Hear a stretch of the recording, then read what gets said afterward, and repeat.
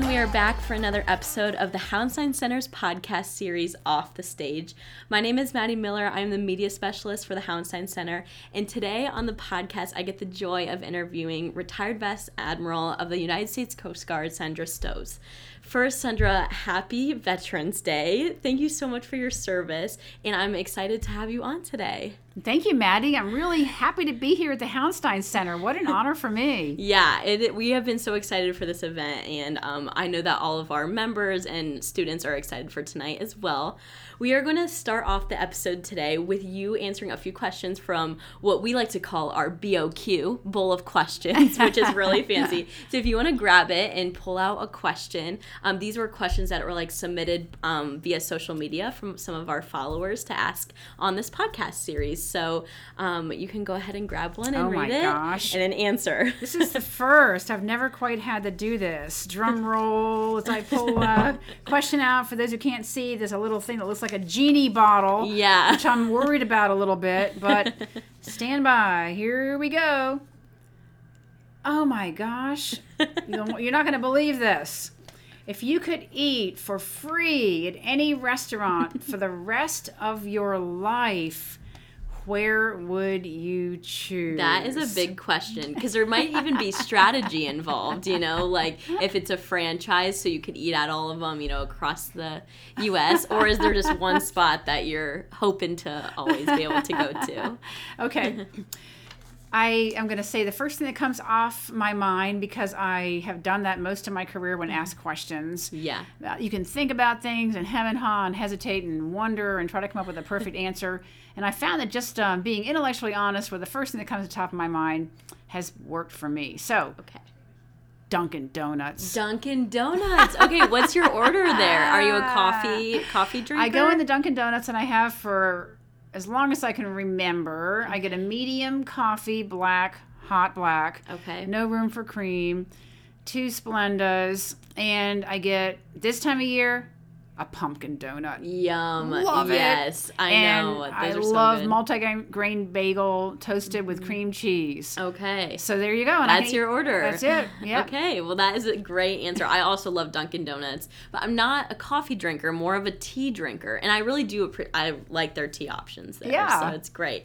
Well, that was a great answer. Let's do one more question from our famous Bowl of Questions. And I will say on the Dunkin' Donuts that I like it because it has blue collar origins, common people, and other coffee shops that are a little more hoity-toity and stuff. And I don't know. I just like down to earth. So if you ask me about, you're not going to see me in Michelin 5-star restaurants. I'm going to be eating at home I love to cook. Yeah. Eating at that's home, awesome. Or going someplace really casual. Yeah. Where you'd never guess that hot dogs could taste as good as the, best fancy restaurant you could ever go to. Yeah, so I love that. To get more to what you were saying about where you pick a restaurant, tell something about you, that kind of advances that question. Yeah, that's Second awesome. question, drum roll.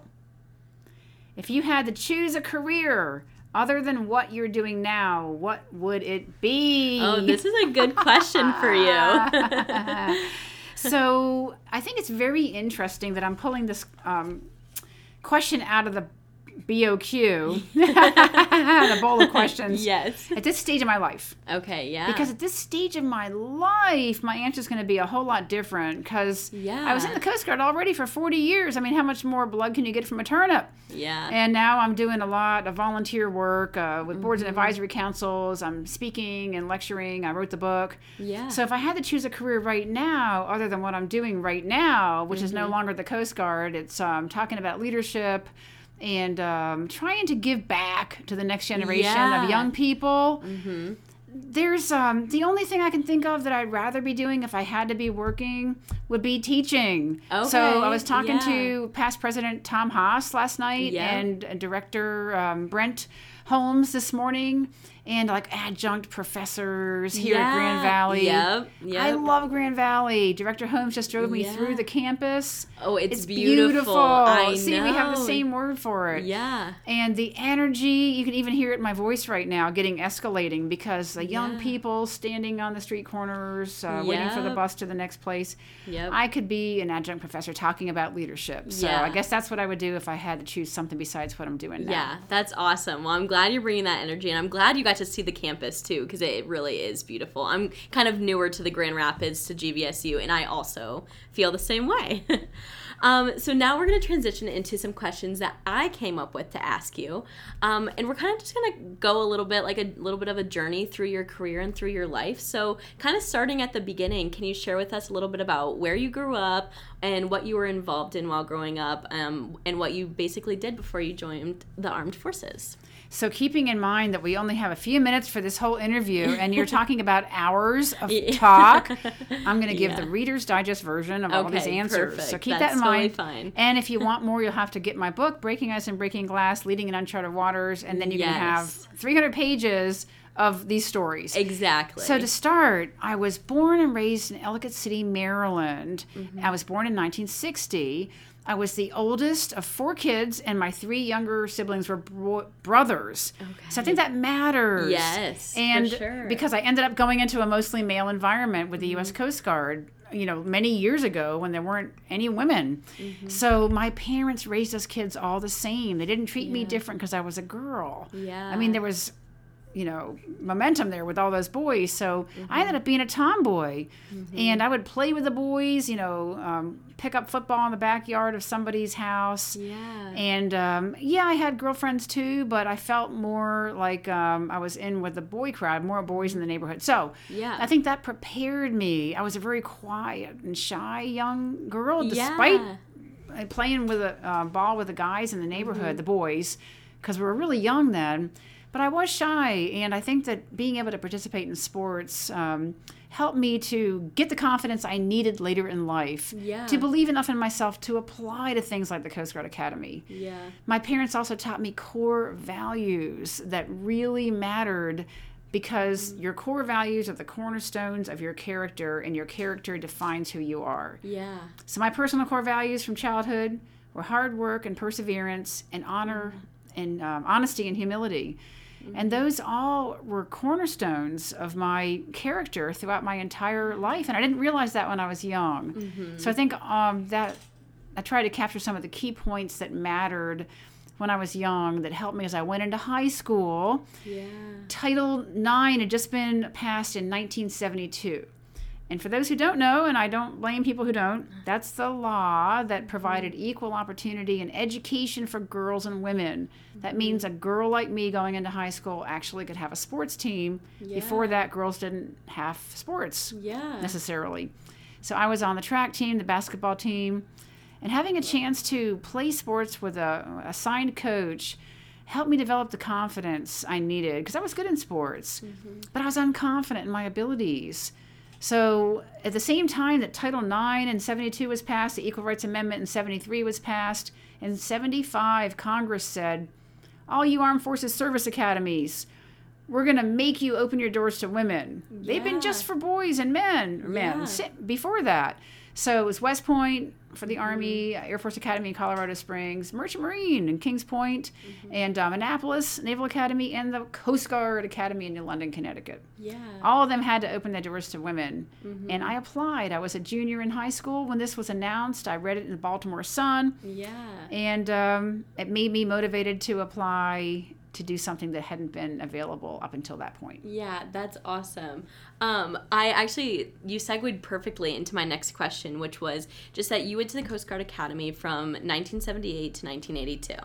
And your Wikipedia page, which is where I found some of my research, says that you competed on the men's swimming team because women's sports weren't introduced yet. What was that experience like? So imagine a college that's all men with just a few women in the first class, and I was the third class of women to go. Not enough critical mass. Like there was 4 or 5% women in 1,000 Corps cadet when 1,000 person Corps of Cadets when I went. So there were no girls sports teams except for like gymnastics, which was individual, and sailing. And so the women had to start up their teams in scrimmage, like basketball. They'd have a few women, and they'd scrimmage against local high school teams. So it took years to build up a whole women's varsity basketball team. And same with swim team. So I didn't compete on the men's swim team. I wasn't that good. Yeah. I participated. I practiced. So the coach let me swim so I could keep in shape. Yeah. And try to keep, feeling like I had a community with the swim team. So I really appreciated Coach Dennis for letting me participate with the varsity swim team. Yeah, that's awesome to hear. So we are very much following a trend, which was why I've been so excited to interview you today. But just researching you and your story, you've often shaken things up by being the first woman to do things, which for our listeners, I'm just going to read some of the first things that you were able to achieve. And you can correct me if anything is like wrong, because I did just get these from the internet.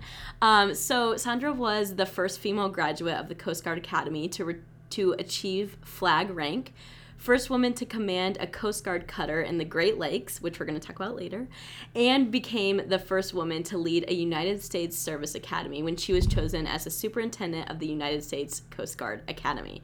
So can you tell us a little bit more about each of those circumstances, what the conversations were like surrounding you? Were you confident in yourself? Were you unsure of yourself? And were other people confident or unsure of you?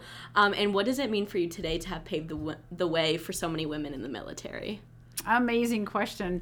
Covers a lot of ground. Yeah. So it's interesting. So I was in the third class of women at the Coast Guard Academy to enter, and I was the first Coast Guard Academy graduate to be selected for flag rank. So I think it shows that the first two classes, I stood on their shoulders because they paved the way in an uncertain world, so to speak. Yeah.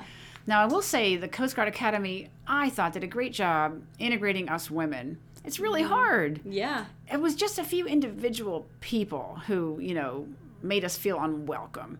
But I knew that the institution had my back. And the Coast Guard allowed us women to serve on the pointy end of the spear when we graduated. They never precluded us.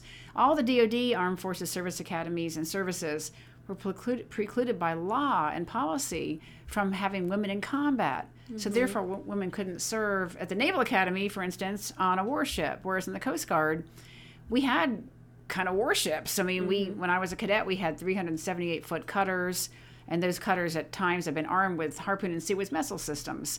So these are, for all intents and purposes, ships designed to serve alongside the Navy in times of war. Women could serve on those ships, serve in aviation.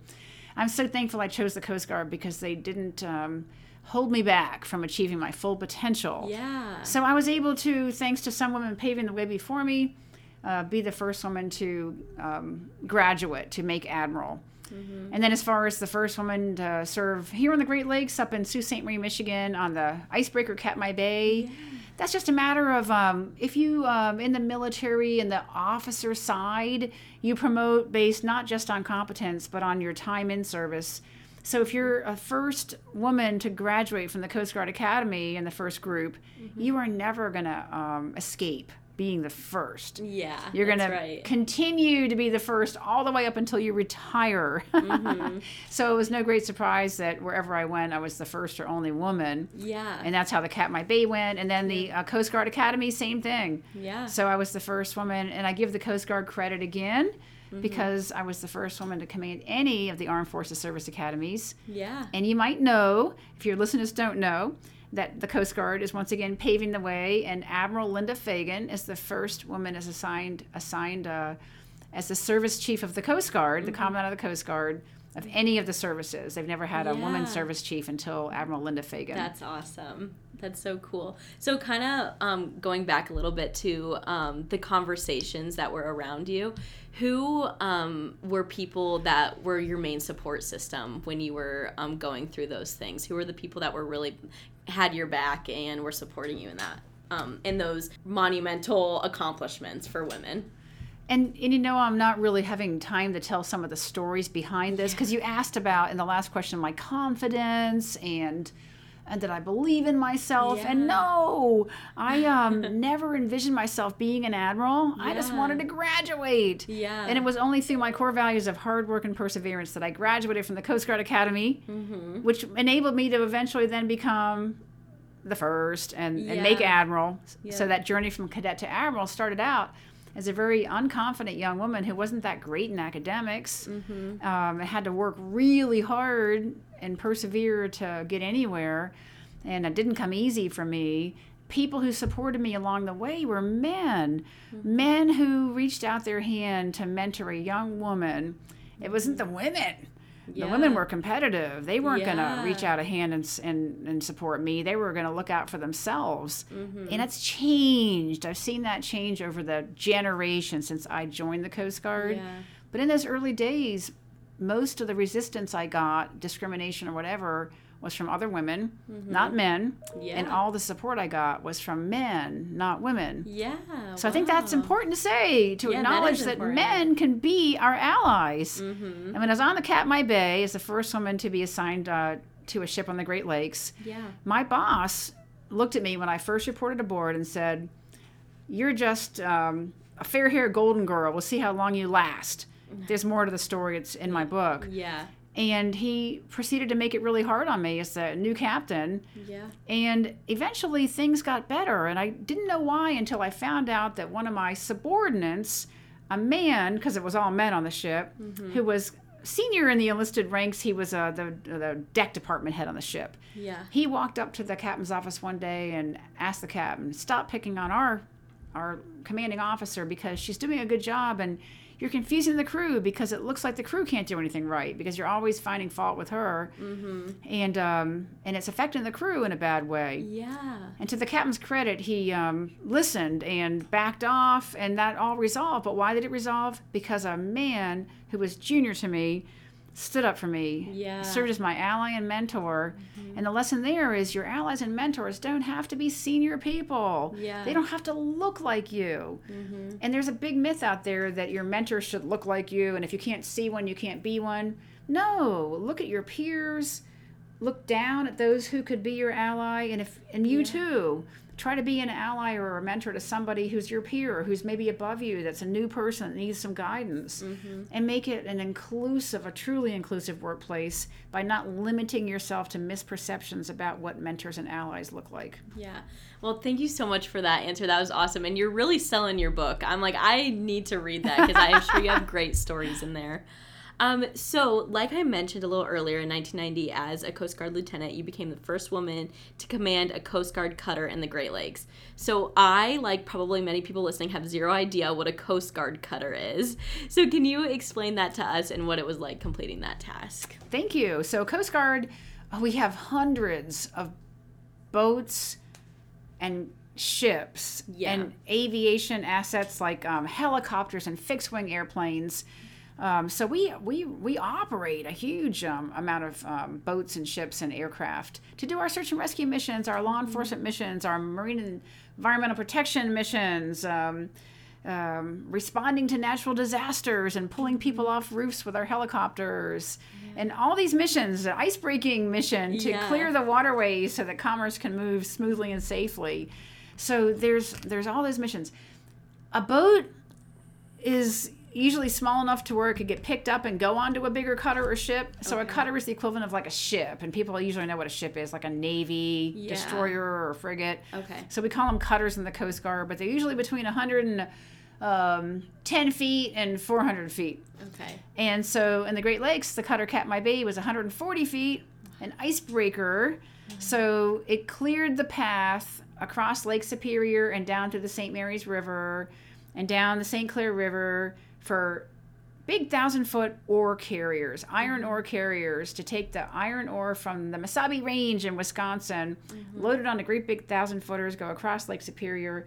So in the wintertime, in the off seasons, when you're in the spring but you still have ice, icebreakers need to clear the path so those great big ships can move commerce to get the steel, the taconite pellets, down to the steel factories in Indiana. You can make steel to keep America moving. So that was our mission, was to keep commerce moving by breaking the ice on the Great Lakes. Okay, that makes sense now. Thanks so much for explaining that. My next question is that when I was researching, I saw a picture of you with U.S. President George H.W. Bush, which is really cool. Who is someone that you've gotten to meet in your life that was a really cool and monumental experience? Someone that I got to meet that was a cool and monumental experience. It makes it sound like a one-time thing. And or maybe you met them several times, or now they're good friends, but just someone that you, upon meeting them, thought like, wow, this is really cool that I get the opportunity to meet this person. I will say that I'm going to call it an opportunity to work for somebody. Yeah. Fantastic. And when I was a young lieutenant, so that means I was only about 28 years old. Mm-hmm. I had been 6 years at sea ever since I graduated from the Coast Guard Academy, just going back-to-back sea duty. First or only woman always on my ships. I went back to Coast Guard headquarters, or to Coast Guard headquarters for my first shore assignment. And it was on an icebreaker acquisitions project staff, because I'd been on icebreakers. But I got called away from that job really quickly because the new president came in. So speaking of President Bush, he came into office. Wow. And it was really cool to meet him. But I want to tell a deeper story. Mm-hmm. So his Secretary of Transportation was Secretary Sam Skinner. And the Coast Guard was in the Department of Transportation at the time. After 9/11, we moved to Homeland Security. Okay. So Secretary Skinner asked me to be his military aide, and I got to go up to transportation headquarters as a young woman and be part of the senior leadership team for a cabinet secretary. Yeah. And Mr. Skinner, Secretary Skinner, took me under his wing. He brought me into every meeting he could bring me into, even the White House meetings with captains of industry. Yeah. So I could sit down with people who were leading airlines, people who were leading oil companies, like after the Exxon Valdez oil spill way back in 1990. I got to meet the CEO of Exxon. Wow. So I got to meet all these amazing titans of industry. But working for Mr. Skinner and the advice he gave me, the opportunities he gave me, and one day he looked at me, we were riding up to the Hill to meet with Congress on some issue, and he turned to me and said, "Sandy, what do you think?" And you got to put that in context. He's got a whole suite of senior advisors, assistant secretaries who were confirmed by the Senate. Here you got a lieutenant, military aide, and he turns to me and asks me what I think. Yeah. And so the power of that to develop more confidence in a young woman who needed confidence, you're find yourself working for the secretary, you're wondering if you're up to the job, you're doing your best, and you realize that he believes in you. Yeah. And so here's a man who had a senior position, could have just focused on the policies serving President Bush. Instead, he spends time with Lieutenant Stowes. Yeah. That's awesome. That's such a cool story. Thanks so much for sharing that. So one of the things in your biography that it says is you love spending time with your family. So I was just curious, just tell us a little bit about your family, what you guys like to do together, and where you guys live right now. So my family consists of my husband, Bob, and Bob was a 27-year Coast Guard veteran. He was a cutterman too. He served for 14 years at sea. I served for 12 years at sea. Okay. He's an engineer. That's awesome. So he's real diversity is different ways of thinking about problems, I think, cognitive diversity. And so he thinks differently about things than me, and he's great for a sounding board because we're a little bit opposites in that way. But we are both kind of introverts, so we both like our time together. We love being out in the woods. Yeah. And before this term forest bathing was an in thing, we were both outdoors people who love to get away in the woods where you're just surrounded by trees that you just wish could tell their story. Yeah. Hundreds of years old. And animals. We've got a pet turtle, a little tiny pet turtle. That's fun. And we live in Falmouth, Massachusetts. We're fortunate to live on a saltwater pond, and we have wildlife in our yard. We're bordering some conservation land, so we try to be stewards of that, and we try to maintain native species. I love to read, and so does Bob. So sometimes we'll read the same book and then discuss it. So we have like a little personal book club. Yeah. So, and I've been a member of a classic book club for years and years. Yeah. Not anymore, but that was very formative for me because I learned an awful lot about leadership from the classic books that I read.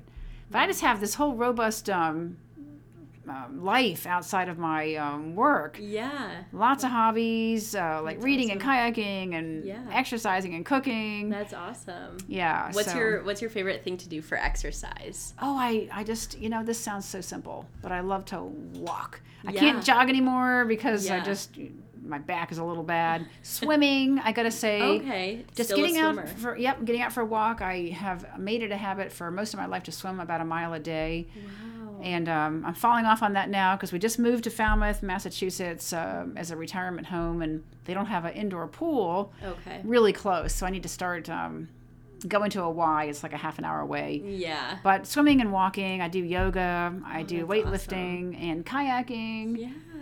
Anything. All good stuff. I just love being outside and being active. That's awesome. That's awesome to get to know you a little bit more. So I have one last question to ask you. This whole podcast has been awesome. So this is actually a question that I end all of our podcasts with. What advice would you give to someone pursuing a career similar to yours? So that can be, specifically the Coast Guard or just serving in the military overall.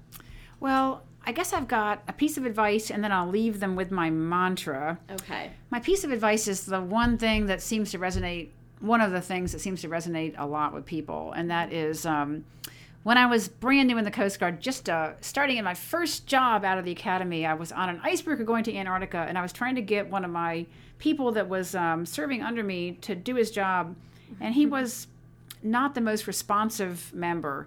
And sure, you can give people a direct order because you're in the military, but I went to my boss and said, I'm having a hard time getting this person to perform up to his ability. And I said, do you have any advice for me? And he looked at me and said, Sandy, there are 3 kinds of power: personal power, professional power, and position power.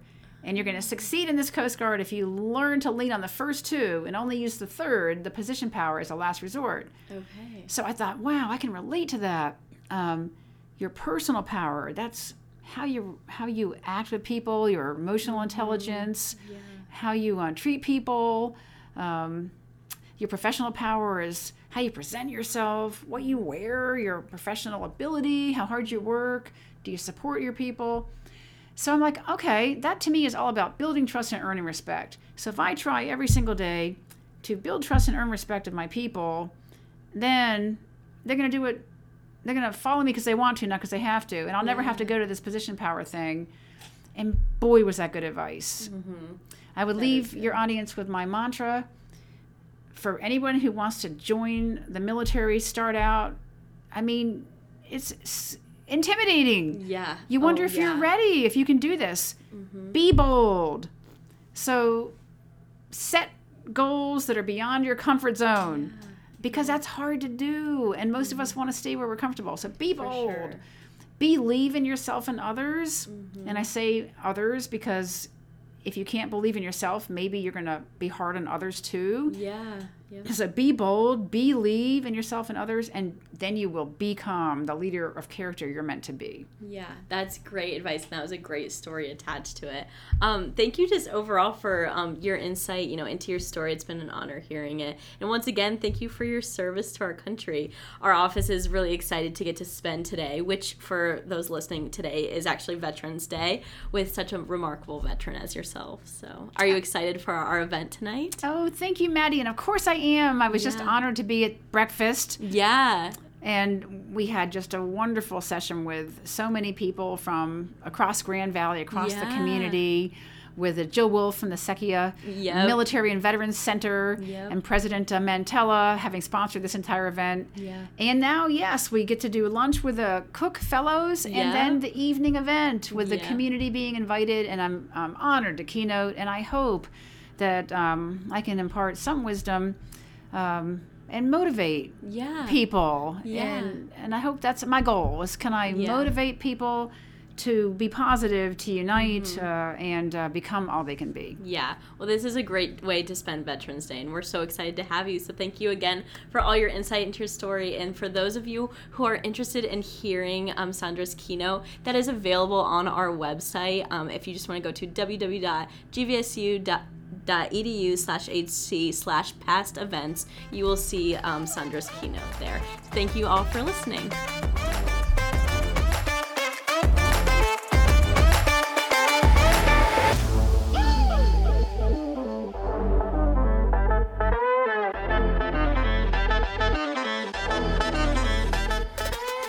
Thank you for listening to Off the Stage Podcast, a series produced by the Hauenstein Center for Presidential Studies at Grand Valley State University. The Hauenstein Center, inspired by Ralph Hauenstein's life of leadership and service, is dedicated to raising a community of ethical, effective leaders for the 21st century. For more information on our center, our Cook Leadership Academy, or our Common Ground Initiative, visit our website at www.gvsu.edu/hc. To keep up with our current events and reoccurring initiatives, you can follow us on Instagram, Twitter, Facebook, or LinkedIn, all of which can be found linked below. If you liked this episode, consider giving us a review or rating so we can be found by other podcast listeners. Again, thanks for listening to Off the Stage Podcast.